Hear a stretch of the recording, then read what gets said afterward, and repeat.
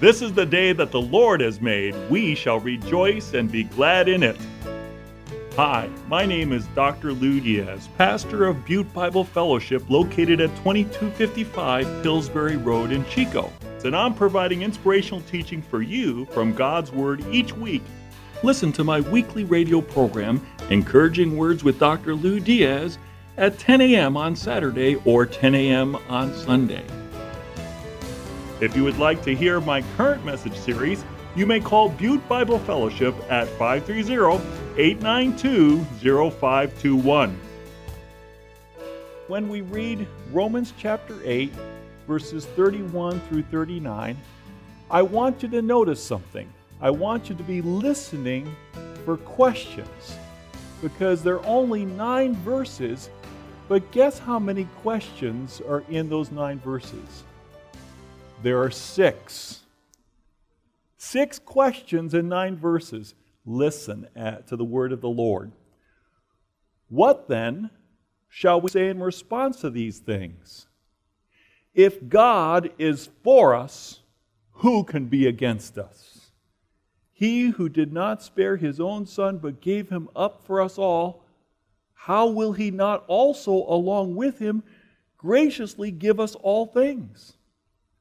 Who will bring any charge against those whom God has chosen? It is God who justifies. Who then is the one who condemns? No one. Christ Jesus, who died, more than that, who was raised to life, is at the right hand of God and is also interceding for us. Who shall separate us from the love of Christ? Shall trouble or hardship or persecution or famine or nakedness or danger or sword? As it is written, for your sake we face death all day long. We are considered as sheep to be slaughtered. No, in all these things we are more than conquerors through him who loved us. For I am convinced that neither death nor life, neither angels nor demons, neither the present nor the future, nor any powers, neither height nor depth, nor anything else in all creation will be able to separate us from the love of God that is in Christ Jesus our Lord. Let's pray. Father, we praise your holy name and we thank you that you are for us, that you love us. Speak to our hearts today. We ask in Jesus' name, amen. You may be seated. As you sit down, I want you to know that when I was just 17 years old, I preached for the first time. It was Youth Sunday. The young people took over the whole service of the church. And I had butterflies. I was so nervous. People asked, well, now that you've been in the ministry for 40 years, do you still have butterflies when you preach? I say, yes, I do. But now they fly in formation. So it's good to have a little bit of nervousness because you rely upon the Lord. Today's message is entitled, Confident in Christ. Did you hear that phrase? We are more than conquerors through him who loved us. The word more than conquerors is hupo nikos, hypernikos, and it means far surpassing, overcoming conqueror. Did you know that's who you are in Christ? Because Jesus loves you, you are a super overcomer. You can be confident in Christ. However, we're in a spiritual battle, aren't we? We're in spiritual warfare. And the place that Satan would love to attack is our minds and how we think about God. A seminary group of students was asked a simple question. Could you draw a picture of who God is to you? And the professor called one of the seminary students over to him the next class and said, I'd like to talk to you about your drawing. What is this? He said, when you asked us to draw a picture of who God is to us, I drew a picture of Ebenezer Scrooge because I feel that God is demanding of me and miserly towards me and always critical. Isn't that the work of the devil? You see, God is good all the time, and all the time God is good. Do you believe that? So I came up with 3 diagnostic questions. I'm asking you this morning the question, how do you view God? And I have 3 questions here that I'd like you to see. How do you view God? Number 1, what does God think about you? What do you think is God's estimation of you? Is it positive? Is it negative? Is it good? Is it bad? Is it favorable? Is it unfavorable? Right there, it reveals something about your view of God. Now, unfortunately, you could have had a negative authority figure in your life, and you're projecting that negative authority on who God is. Don't do that. Go by what the Bible says. Second question, how does God treat you? Do you feel that God's treating you in a way that's loving and encouraging, or in a way that is critical or punishing? That too reveals what you really think about God.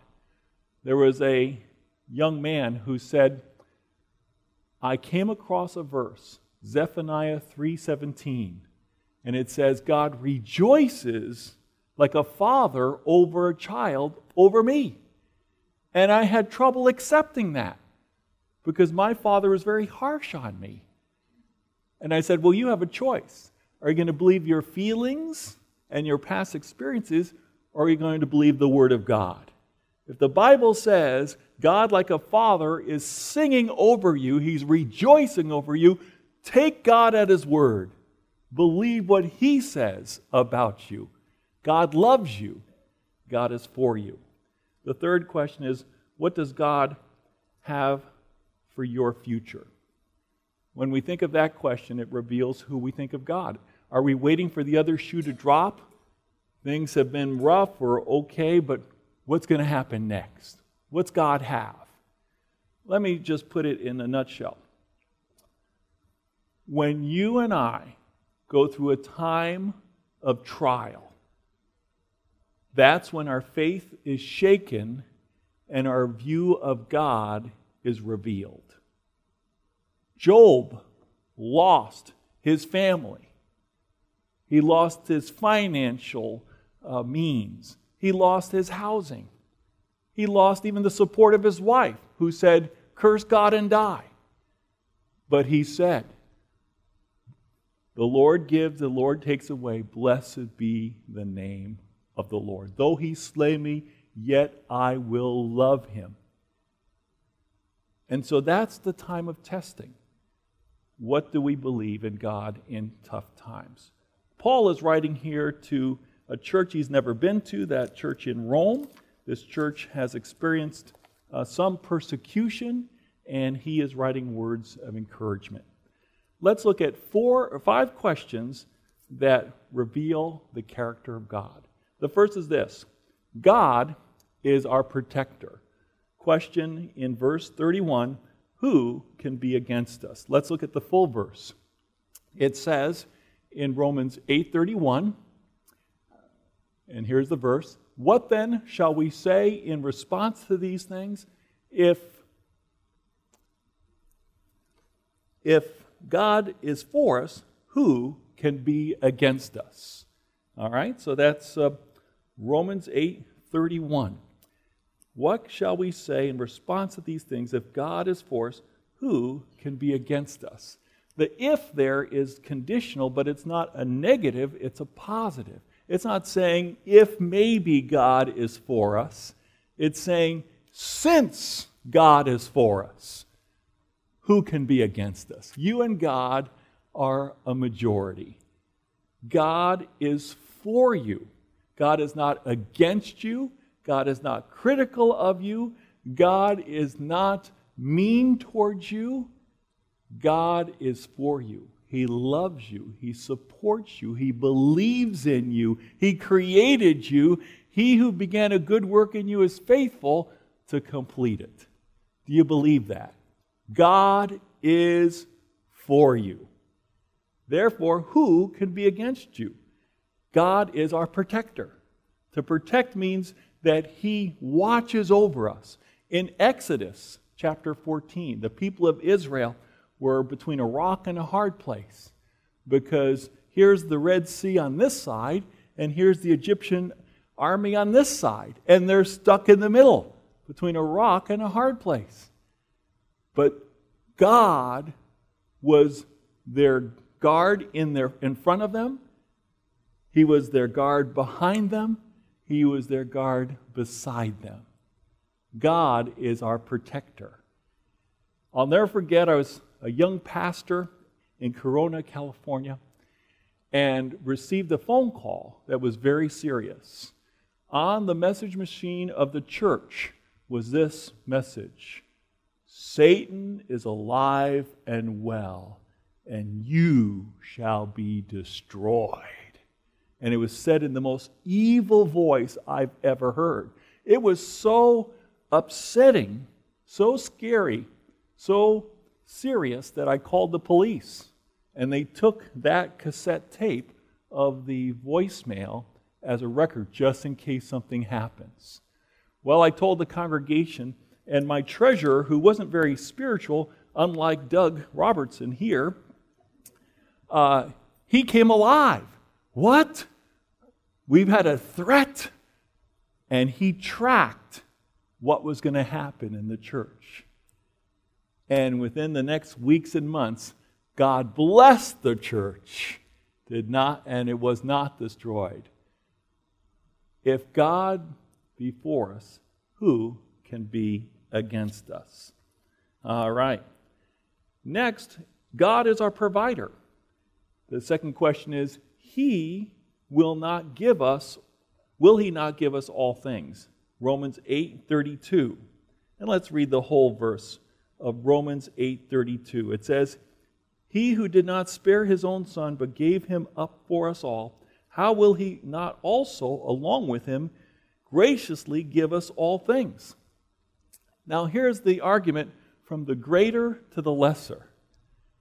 If God gave us the greatest gift of all time, that of His own Son, will He not kick in and throw in the rest that is so much less than that? Let's say you gave your kids or your grandkids a bicycle, and the bicycle had flat tires. Wouldn't you fill up the tires with air? Of course you would. That's lesser than what the sacrifice of buying the bike for your kid or grandkid. So God is for you, and He is your provider. This is pointing back to Abraham. Remember that Abraham was asked by God to sacrifice his son Isaac as a test of his faith. And when he was about to sacrifice Isaac, God told him to stop, and He provided a ram whose horns were stuck in the thicket. Jehovah Jireh, God our provider. God provides. If He gave this much, His all, His one and only Son, will He not give everything with Him? Back in Romans chapter 5, verse 10, it captures this spirit. It says, For if while we were God's enemies, we were reconciled to Him through the death of His Son, how much more, having been reconciled, shall we be saved through His life? There again, God has blessed us with every spiritual blessing in the heavenly places through Jesus Christ our Lord. The third thing we learn about God is our defender. God is our defender. And there are two questions that come under this category. Who shall bring a charge, and who is he who condemns? Romans 8:33 and 34. Let's look at the whole verses. Who will bring any charge against those whom God has chosen? It is God who justifies. Who then is the one who condemns? No one. Christ Jesus, who died, more than that, who was raised to life, is at the right hand of God and is also interceding for us. We have here that Paul has now shifted to a scene of a courtroom.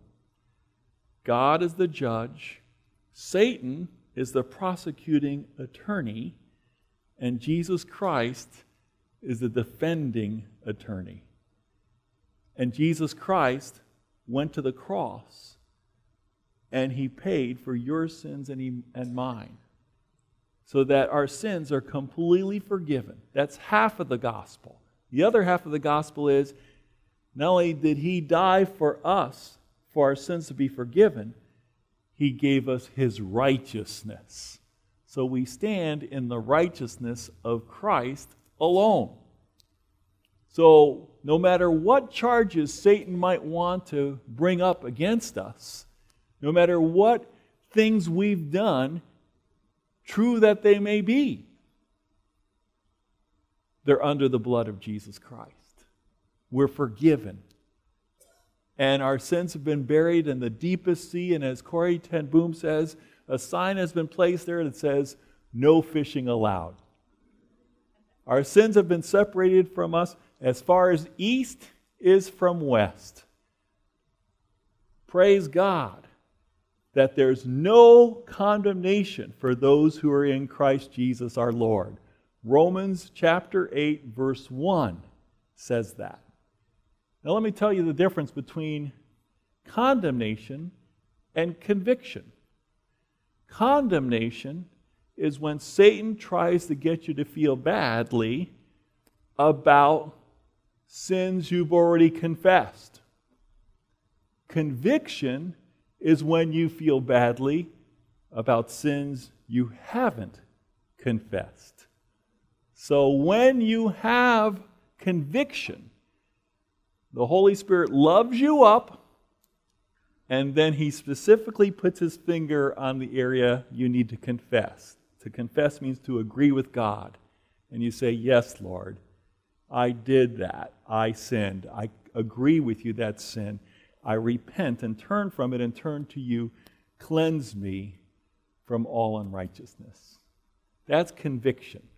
But condemnation is that the devil is the accuser of the brethren. And he wants to accuse you before God. He wants to accuse you through other people. And he wants to accuse you in your own mind. And every time he tries to accuse us, we should remind him of his doom. Because it says in Revelation chapter 20, verse 10, that he'll be thrown in the pit. We are more than conquerors through Christ, who gave himself for us and who loves us. We're forgiven. We're completely pardoned, and we stand in the righteousness of Christ. We've been justified by God through faith in Jesus Christ our Lord. It's just as if I'd never sinned. Justified. And then last is this. God is our keeper. The question that raises this is, who shall separate us from the love of Christ? Romans 8, 35 through 39. Who shall separate us from the love of Christ points to God being our defender. It says, who shall separate us from the love of Christ? Shall trouble or hardship or persecution or famine or nakedness or danger or sword? As it is written, for your sake we face death all day long. We are considered as sheep to be slaughtered. No, in all these things we are more than conquerors, hypernikos, through him who loved us. For I am convinced that neither death nor life, neither angels nor demons, neither the present nor the future, nor any powers, neither height nor depth, nor anything else in all creation will be able to separate us from the love of God that is in Christ Jesus our Lord. Notice something. Speaking about God being for you, Romans 8 begins with no condemnation and ends with no separation. Isn't that beautiful? Isn't that a great reassurance of how much God loves you? He doesn't condemn you, and nothing can separate you from the love of Christ. That's a beautiful thing. Charles Spurgeon was with a friend in the countryside, and he saw a weather vane. And the weather vane said, "God is love." And the wind would blow the weather vane in different directions.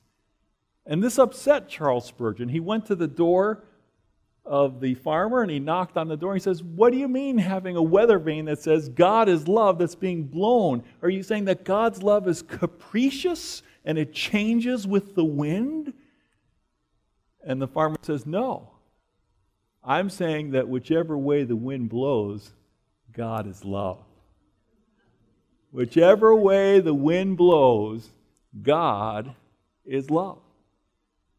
Many of you have experienced very serious pain and heartache. You've lost a loved one.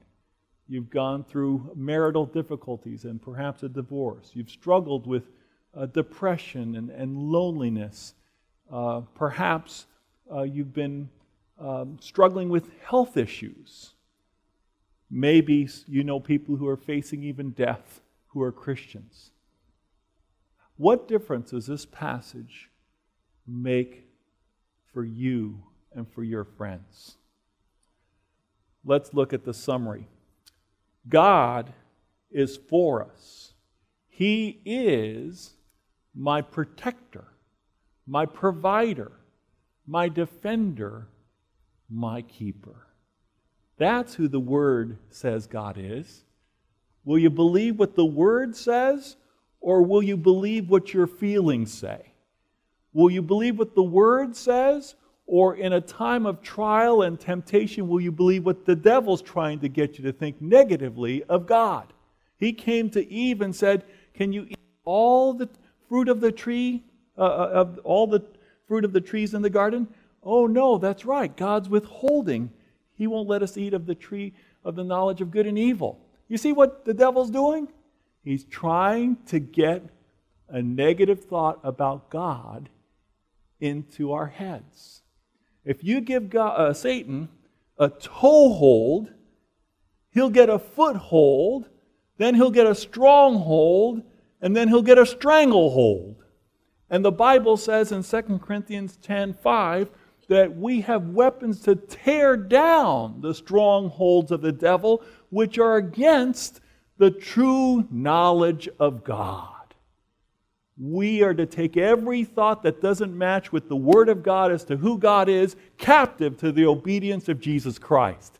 If that's not God, then we take that thought captive. God is not good? No, I take that thought captive. He can't be trusted? No, I take that thought captive to the Lord Jesus Christ. I know my God. He loves me with an everlasting love. I'm the apple of His eye. He's completely trustworthy.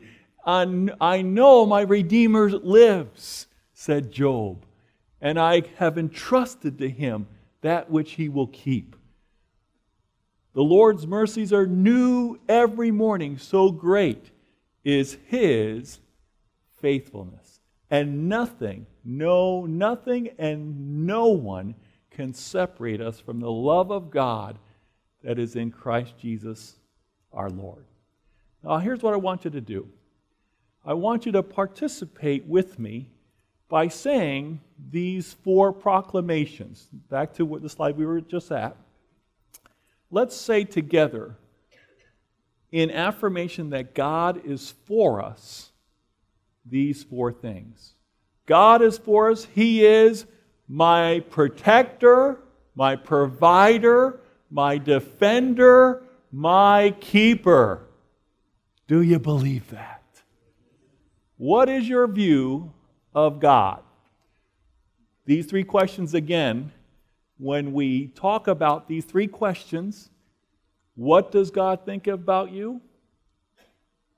He loves you. He's for you. He protects you. He provides for you. He defends you. He keeps you in the palm of His hand, and no one can snatch you out from His hands. God will sanctify you through and through, body, soul, and spirit. He who calls you is faithful, and He will do it. 1 Thessalonians 5:23 and 24. How does God treat you? He treats you as a loving child. He loves you as a child of His. And what does God have for your future? No eye has seen, no ear has heard the things that God has in store for those who love Him. Should the Lord confirm my calling to serve you here, the first series I would like to preach, and this is all new stuff, not something I've preached before, is a series on Romans chapter 8. I think we need to go through Romans 8 and remind ourselves God is for us. Now let me just give you a spiritual growth assignment. This is not homework, it's a spiritual growth assignment. Did you know there's 18 inches from your head to your heart? How do you get what you know down to the experiential level? Let me tell you how. You memorize Scripture and you meditate upon it. And your assignment for this week is to memorize these 4 words. God is for us. But I want you to personalize it and then meditate. How do you meditate? You put the emphasis on each word in turn. So first you say, God is for me. Think about that. God Himself is in my corner. He loves me. He believes in me. He supports me. He helps me. He's with me. God Himself is for me. God is for me. There's no doubt about it. I'm absolutely certain. Blessed assurance, Jesus is mine. God is for me. He actually is interested and active in my life, working around me all the time. God is for me. Little old me. Me? What is man that thou art mindful of him? But you made him a little bit higher than the angels. I want you to meditate upon that one set of 4 words until it drops from your head to your heart. And the way to begin that is when you come to communion today. When you come to communion today, have a time of silence. Be thinking, God is for me, God is for me, God is for me. Do you need encouragement? I want to share my spiritual gift of encouragement with you. If you would like to hear my current message series, you may call Butte Bible Fellowship at 530-892-0521. Call Butte Bible Fellowship at 530-892-0521 to find out how you can connect with our weekly worship services and faith-building messages from God's Word.